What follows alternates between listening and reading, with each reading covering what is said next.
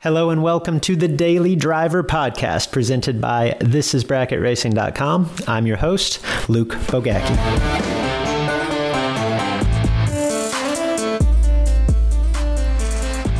Personally, I am a believer in the ability to learn, to grow from any situation, good or bad. Now, people like to say that things happen for a reason. Everything happens for a reason. And I'll be honest, I don't know that I necessarily subscribe to that theory, but I do firmly believe that if we look hard enough, we can find some sliver of positive in just about any situation. And I think that the best of the best, like the truly elite in any craft, are what separates them in many cases is the ability to objectively evaluate their performance, good or bad. And racing is no different. That evaluation, that can begin with a simple question like, why? Why did we have success? Why did we not achieve our goals? Why did we make that mistake? Why did or didn't that specific approach work in that particular situation?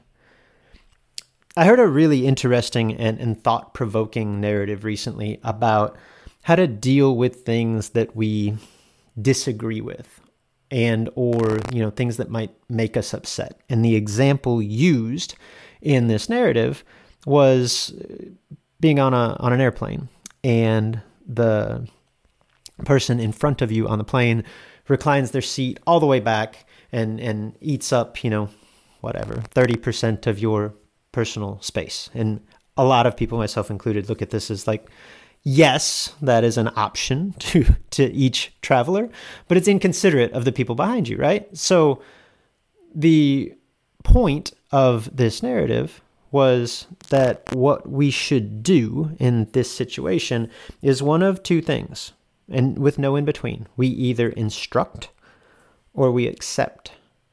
So in that particular instance, to instruct would mean to politely ask this person in front of us to raise their seat so that we could have more room. That's how we would instruct. The flip side of that would be to accept that, okay, well, this person is going to relax, going to take a nap, and it infringes on my space a little bit. But it's no big deal. I can accept that, right? It's not going to bother me at all. The problem arises when we do neither. And I think I would argue that most of us, I am guilty of this personally, we do neither, okay? We're not comfortable instructing, perhaps it's a fear of confrontation, or we just don't want to deal with it. But at the same time, we don't truly accept. So instead, we simmer in this state of mind that falls somewhere between discomfort and truly working ourselves up into a lather over this, right? So we can picture the airplane scenario, but we can also apply that idea to so many more situations. And the advice, at least to me, is really instructive, right? Either instruct or accept, make that a conscious decision and move forward.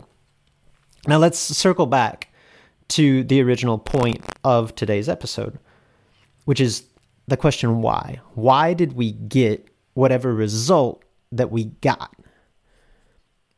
I'll argue that we can apply similar logic, but on the opposite end. Rather than providing instruction, we're looking for it to explain why we got the result that we got, right?